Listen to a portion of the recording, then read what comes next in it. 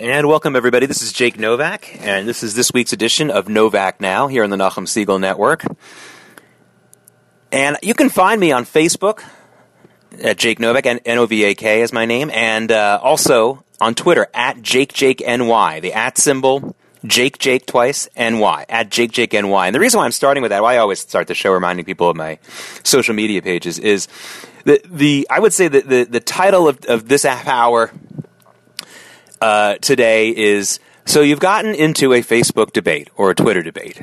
This has happened to a lot of us. I'm happy to say that the number of these kinds of debates that I've gotten into in the last few years has really gone down because of something that my wife told me that's really, really smart. And that is, you don't have to accept every invitation to an argument that you receive. You know, there are times when you just feel like you have to respond, and I got into one of those just in the last 24 hours that I'll be talking a lot about in this program. But there are times but I really try to and I think I'm doing a better job of this. I really do a good job now of discriminating and deciding which things are worth responding to and which aren't, and which people are worth responding to and which people aren't worth responding to. When you get, I often get these kinds of responses like LOL, you know, as if that's a great debate point, you know, or that was stupid, or, you know, little just comments like that don't actually have any intelligent point made to them, or they don't flesh anything out. So I ignore those. When it comes from someone who I really don't think they know what they're talking about, and they're not famous or important, I ignore those too. It's just not worth it. You know, you can't get into a debate with someone who's so uneducated or so, you know, ignorant of so many facts that you have to go through every single thing with him or her. It's not worth it. That gets me out of a lot of debates. There's times when I know I'm just being baited. There's a type of person who has a Facebook page or a Twitter account, and they never actually post much of their own. They don't really post much at all, but they love to go on to my page and to start a big fight, you know, because they don't have the guts to make any kind of a point that's controversial or a statement on their own page, but they're happy to do it on mine. And I try to avoid those people also. I'm so sick of it. You know, it gets annoying. And I know that, and the MO is kind of there, and it's frustrating. So I avoid those as well. But I actually got into one just in the last 24 hours because the person who was responding was extremely educated. In fact, he's a chaired professor with a title and everything at MIT, and he's someone who I went to college with, and I know he's very well educated. And the reason why I responded is not only because this is a smart guy, but because the things that he was saying and the innuendo that was in there and the things that were being implied were too serious and too important not to respond to. And this is something that's probably happened to many of you out there listening. Every once in a while, you'll see something, you'll post something, for example, that's pro-Israel, especially at a time when Israel's in a conflict, like when they're going into Gaza or maybe Lebanon to root out some terrorists, or there's some kind of Israeli action, and you tweet something in support, and somebody you know, someone who could actually very often be Jewish, will say something along the lines of, this is a war crime, it's really, really terrible. And then you decide to push back because it's just a horrible kind of thing to say, and you know it's not true, and you push back hard. And very typically, and tell me if this has happened, you can email me, or better yet, post to my Twitter at JakeJakeNY, or go on the Facebook account when I post the archive of this, or I do a little preview, my little preview for this. Tell me if this has happened to you. So you push back hard. Some, quote, friend of yours or acquaintance of yours, they're, again, very often Jewish, implies either very explicitly or implicitly that there's a war crime being committed in Israel or something like that by the Israelis, and then you push back super hard, like, this is terrible, how dare you, and you get very, very upset, and they push back, and they answer with well, why are you getting so upset? You know, I'm just debating you, and you're so angry. This has probably happened to you. It happens to me all the time. And there's two things that I like to say to somebody like that. So you go ahead and accuse me of either supporting a war crime or maybe even being involved in a war crime, and you're surprised that I'm angry? Clearly you either aren't being honest, you know why I'm angry, or you're being so incredibly obtuse that you don't understand that when you accuse someone of a war crime, especially a fellow Jew, war crime, just think about what that means for those of us who, you know, who are descendants of either Holocaust survivors or people who lived during the Holocaust. And You actually think that that's just something that should be okay in a above board debate? You really believe that, and you don't get that someone must respond to that in almost the most furious and loud terms possible? You know, for those of you who study the Talmud, and this is a very famous line from Baba Metzia, the tractate of Baba Metzia, which is all about property rights and things like that. There's a simple line, shtika kehoda'ah. If you're quiet, you know, it might mean that you basically agree with it. You don't have a response to it. Now, that's not always true, I think, in the modern world. But you accuse someone of being in favor of a war crime or supporting a war criminal, someone who called, and you don't expect a pushback in anger? Of course you do. And of course, the thing I like to say is that's like punching somebody in the face and then quickly grabbing a pair of glasses and looking at them and saying, well, you wouldn't punch a guy with glasses, would you? This happens all the time on Facebook and Twitter. It's one of the reasons why, you know, one of the real downsides of it is because that people can argue in a way that if they were in a real life debate face to face with a person, they wouldn't really be able to get away with it. I don't think people are smart enough or good enough actors to make that kind of an accusation against somebody and hold a straight face or not step back knowing that they've crossed a line. Physically step back. So an instance where this has happened to me a lot lately is ever since President Trump was elected. The day after President Trump was elected, you might remember there was one of the very first hate crimes. It was like a graffiti attack on a church or something like that. And it said something like "Heil Trump" and swastikas were printed on there. And spoiler alert, it turned out to be another one of these hoaxes where it was a minority, it was an African American man who was so angry about Trump and decided he wanted to slur and smear Trump supporters. And he committed what you've heard me say on Novak now before is a double hate crime. When you commit a fake hate crime, it's still a hate crime because it frightens the people who are supposed targets of it, and it also smears people who are innocent in the matter. So it is a double hate crime.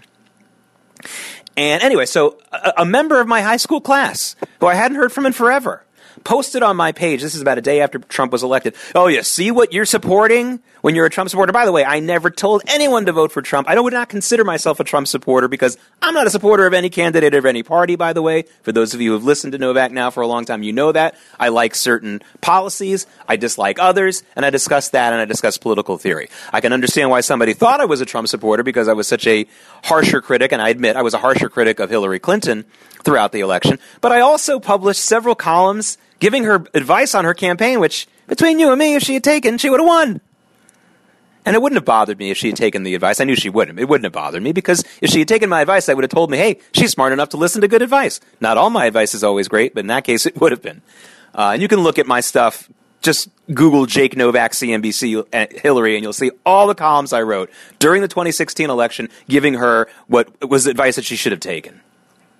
Anyway, to get to the point, so this member of my high school class who I hadn't seen or heard from years posts this on my wall as if I had been supportive of this kind of hate crime. And I pushed back super hard.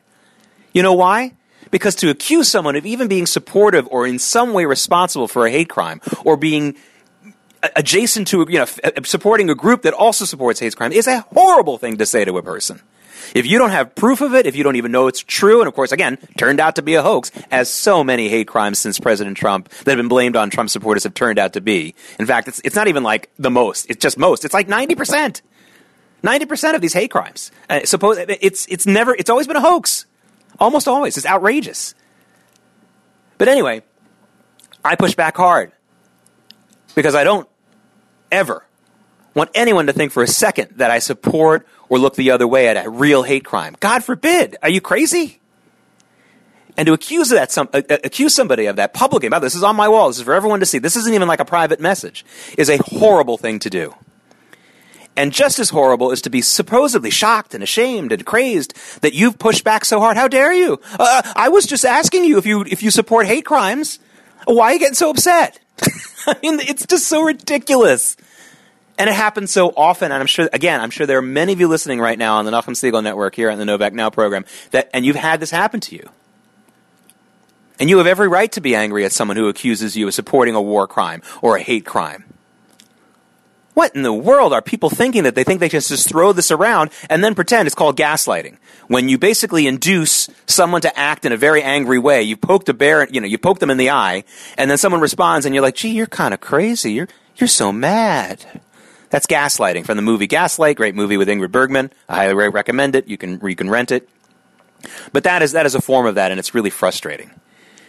So this happened to me again this weekend, and I'll tell you what happened, because I got into this debate. So about a few months ago, and I talked about it here on this program, I wrote a column about how, President Trump, when he calls the news media the enemy of the people, which he did again on Twitter this weekend, there are too many instances when he's right.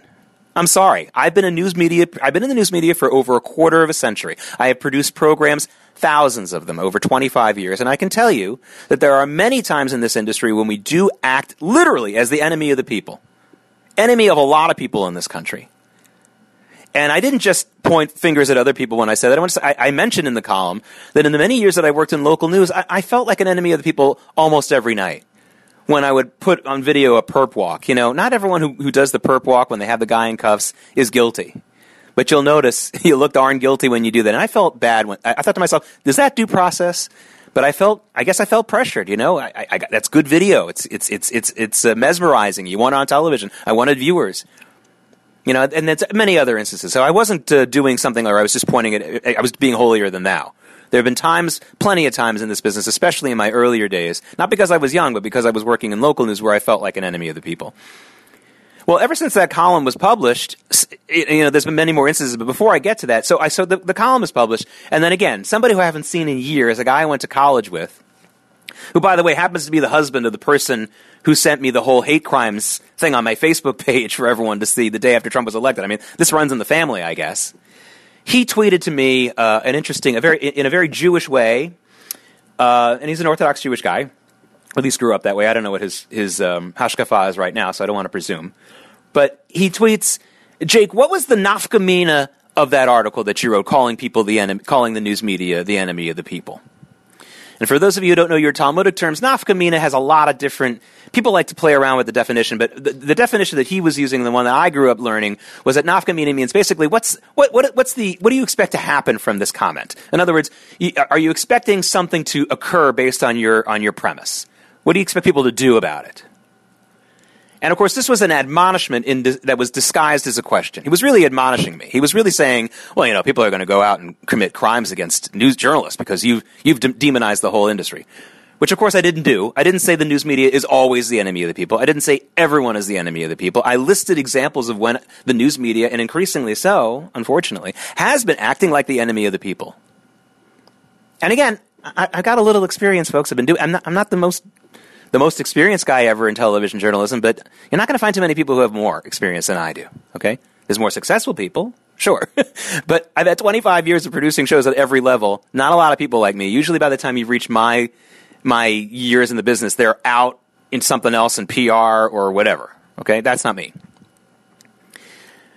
Anyway, so I responded to him. I think it's very clear what I want, but I'll spell it out for you. I want people, the nafka mina, the thing I'm hoping to happen from this column is that I'm hoping people will be much more discerning and smart consumers of the news and not stop and really, really question everything that they see in the news media to the point that they realize that sometimes some of the stuff that they're putting out there is really meant to denigrate their fellow Americans and to put them in danger. And ever since I wrote that column just a few months ago, we've had 3 ridiculous instances of this. We've had the case of BuzzFeed printing a story with plenty of so-called confirmation that President Trump told Michael Cohen to lie to Congress. And that was such a big lie that Robert Mueller's investigators had to come out and say that's not true. Now, the reason why they did that, and I made a mistake. Don't ever let it be said I don't correct myself on this program.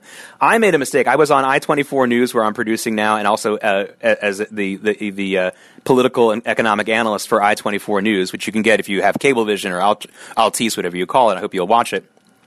I came on and said, good for the Mueller team for stepping up for the truth here. I think they did a great job. And in retrospect, I realized one of the biggest reasons why the Mueller team came out and said that BuzzFeed story wasn't true is because it was a leak. It made it look like that someone from their investigation team had leaked illegally something very, very important. So they wanted to make sure that people knew that story wasn't true, because if they say it's not true, then no one's going to say, oh, who on the Mueller team illegally leaked that, because that's a blockbuster. So, okay. But we've had that. Now, that was a story that meant to demonize the President of the United States in a way, a little bit more of a higher stakes way than the usual demonization of Donald Trump, which is going on all the time, sometimes deserved, sometimes not. And that was really an enemy of the people type story, a false story based on, and by the way, it turned out that the sources that supposedly gave this information to BuzzFeed hadn't actually seen or heard from the people who knew this about it. They just saw some kind of like write-up about it. They claimed to. I mean, BuzzFeed never even saw the write-up of that supposed testimony or whatever it was. Just ridiculous. Ridiculous story. And when you act that irresponsibly in a story about the President of the United States, no matter who he may or she may be, I'm sorry, you're acting as an enemy of the people. You are misinforming them about too important a story. But that's actually the least of the most egregious things that's happened, proving that the news media often, again, not all the news media, not all the time. I hate having to reiterate that all the time, but you know why I have to do it. But there have been other two even worse cases of the news media really demonizing the American people. Now, the first one was the Covington Catholic high school boys, who were demonized not only in news stories when, after the pro-life rally, they were accosted basically and gotten, and just really assaulted, almost assaulted, but certainly accosted by all kinds of nasty types at rally. And then the news media decided to demonize these children, a 13-year-old child. And not only did they demonize them and say, oh, they went and they surrounded some Native American guy and some African American protesters. Again, not true, as we saw in the full video. But some members of the news media and celebrities published their personal home addresses. Some said they would like to punch him in the face. Again, we're talking about a 13-year-old child. That's not enemy of the people? Are they always the enemy of the people? No, but in that case, absolutely. Some of these members of the news media, even though they're getting sued, have refused to take down those tweets or even apologize. Good luck in court. I think they're going to have a hard time not paying up or doing something to make some kind of restitution here. And just in the last few days, we've had this ridiculous Jussie Smollett hoax attack thing. I'm sure a lot of you listening knew it was a hoax the day that story was reported. I mean, it came out, I guess, 2 Mondays ago. This minor actor who almost no one has heard of, who happens to be African-American, happens to be gay, claims that he was attacked by Trump supporters yelling pro-Trump, racist, anti-gay stuff at 2 a.m. on one of the coldest nights in Chicago. And he ended up walking home with his Subway sandwich anyway. I mean, it was just, the whole story just did not add up from day one. I was very vocal about it in my newsroom, saying, I think this guy is really messed up. I'm really sorry for him, but this is not a true story. And so finally, we've learned over the last few days that he paid 2 guys who were extras on Empire, his television show that he's on, to claim that they beat him up. I mean, the whole thing. Just outrageous story.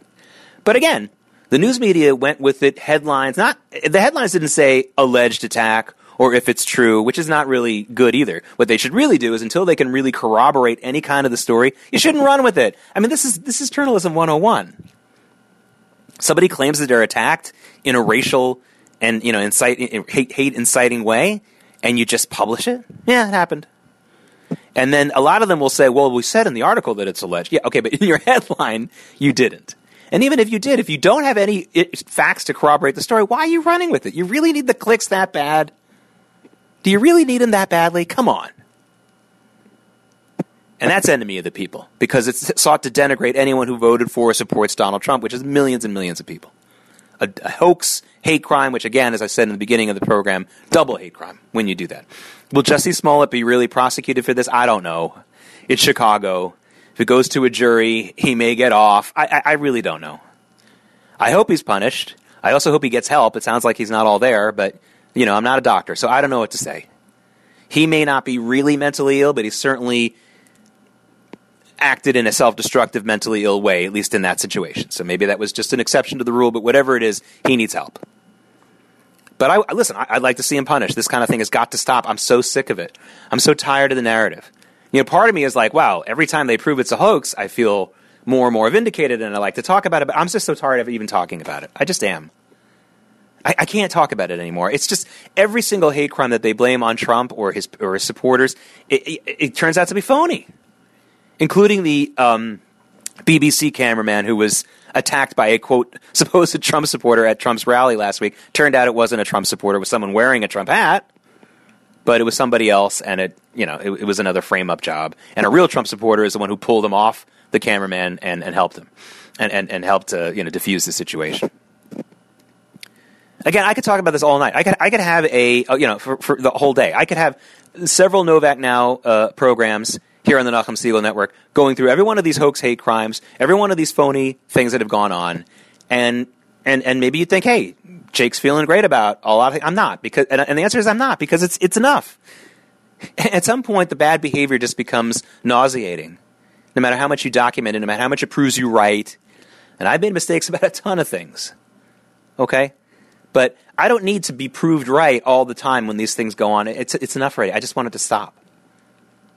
And unless Jussie Smollett's really punished, I mean, even if he is, it may not stop, but maybe some of it will stop. Maybe the next two-bit actor who thinks he can advance his career or do whatever won't do it. I don't know. Maybe the next celebrity or politician, and almost every politician immediately jumped on the story and talked about how this is terrible and Trump's America is causing this kind of racism. Nancy Pelosi did, Bernie Sanders, Cory Booker, they all did it. Some of them have deleted those tweets. Nancy Pelosi did, I understand. But no apology. No, hey, I'm sorry I insinuated that the president had something to do with a racial and gay-bashing attack on somebody that turned out not to happen. I'm sorry. We're never going to hear that. We're just not. And I'm just so sick of it. So anyway, after something snapped in me, yesterday or this morning, after the Jussie Smollett thing was just completely, really documented and debunked. Again, I didn't need it to be debunked. I knew it was baloney in the first place, and I'm sure a lot of you did too. People who are a lot smarter than me probably. I mean, we all know. We all knew. But finally, what I did is I decided, you know what? I'm going to respond to this guy who challenged me with the Nafka Mina tweet and say, BuzzFeed, Covington, Jussie Smollett. These are three examples of the news media acting like the enemy of the people, and people believe them. So many millions of Americans believe this bad behavior. That's the Nafka Mina. I want them to stop believing this nonsense. And I want it to start now. And you know what his response to me was?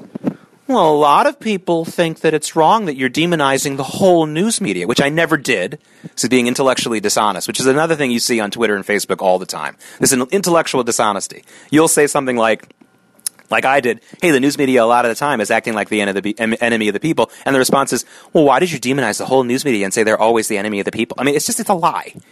It's intellectual dishonesty that people get away with in academia all the time. And, my immediate response, I was thinking, and I never said this to him, but I should have said, you know what, if you had written an article about how things are bad at MIT, or there's some kind of corruption or things are wrong at MIT and you want to fix it, it would never in a million years occur to me to tweet to you out of the blue, hey, you're wrong, even if I thought you were wrong. Because you actually teach there and live that life. But you have no problem deciding to tell me that, that you know better about my own industry. Incredible. And again, I know a lot about academia. My father is a full-time academic for many, many, many years, decades and decades. He has a named endowed professorship. He's had it at 2 different universities. He is very successful in that world. And let me tell you something about him. Every day, I quietly thank God that my father had to live in the real world and work in a real-world job. You know what his real-world job was? He was a pulpit rabbi. And that, for those of you who know what it's like to be a pulpit rabbi, that's the real world. That's where you really have to dance to a lot of masters. You've got to make a lot of people happy. You don't have tenure. There's no such thing as tenure for a pulpit rabbi, okay? I know some of them say they have it. And the fact is that you're always under a lot of pressure. You're in a real world situation. And I'm so thankful that for 23, 24 years, my father was a pulpit rabbi before he became a full-time academic, because he understands the real world. And even though he has 24 years as a pulpit rabbi, he doesn't go around from his position as a Jewish scholar and a professor, PhD in philosophy and all that kind of stuff, going around telling pulpit rabbis what to do. He doesn't even say bad things in public about his former movement, the conservative movement. My father was a conservative rabbi, and he left the conservative movement not just to become a full-time academic, but because he felt that it had moved too far to the left, that halachically it was now in a non-halachic zone. And while he was a conservative rabbi, he was very publicly critical of them.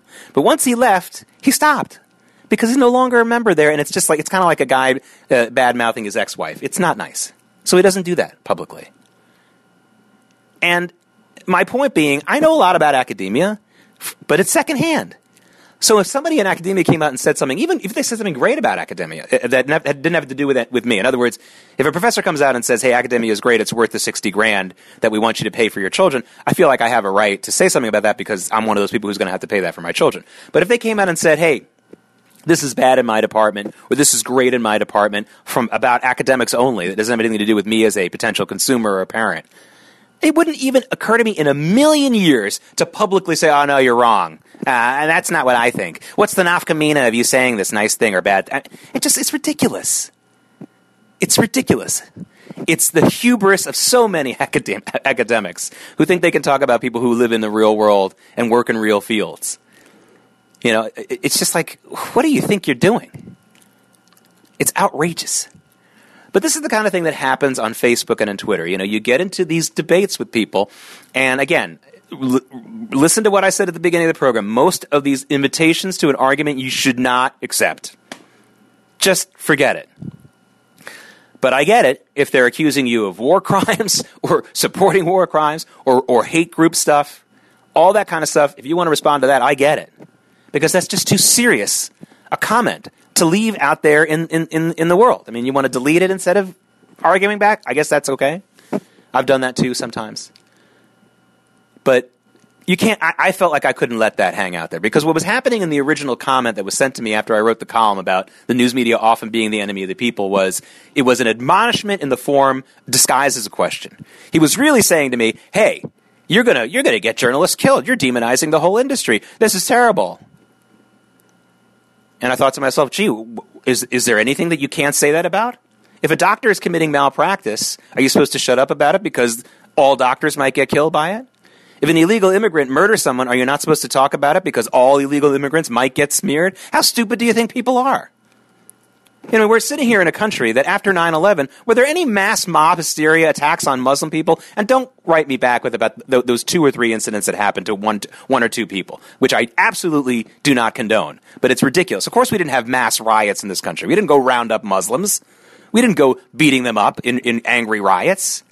So if that didn't happen after 9/11, I think that we can stop with this homophobia crap and this, oh, don't say anything about illegal immigrants, even if one of them did kill somebody. Because when you do that, what you're really doing is you're blowing a dog whistle for everyone to hate illegal immigrants. It's just not true. I'm sick of that narrative also. My point is, sometimes you do have to get into one of these battles on Twitter and Facebook. Because if someone is maligning you to a point of calling you a war criminal supporter or a hate crime supporter or someone who's willing to demonize, threaten the safety of individuals, then you have to respond. And I responded.